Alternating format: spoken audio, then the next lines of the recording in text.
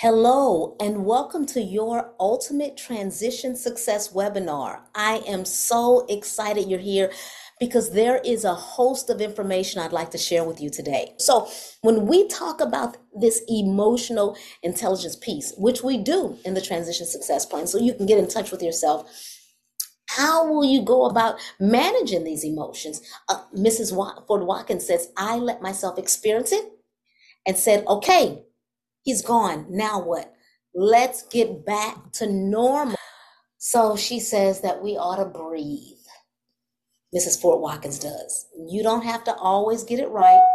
Your children are not perfect, and they won't be. Savor those moments and have a plan. Always do or practice self-care. Never feel guilty for practicing self-care. I'm with that. Let's talk about the ingredients of emotional intelligence, and let's specifically start with self-awareness. Like, what is going on within you? What are your values now? What are your beliefs? How are you feeling? What is it that triggers you? How do you handle the conflicts and the disagreements, and how do you overcome situations that are uncomfortable for you? What are your communicative strengths, and what are those weaknesses? Then also social awareness.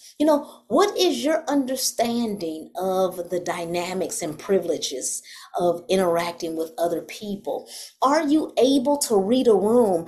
Do you know how someone is feeling and you haven't even heard a word that they've said? Do you know? Can you tell from facial expressions? Can you tell from body movements and motions what a person, if you're having a conversation with an individual, are you really in touch with that person and yourself in that conversation? How do you identify and respond, even systemic issues and injustices in society? How do you respond? How do you respond to those?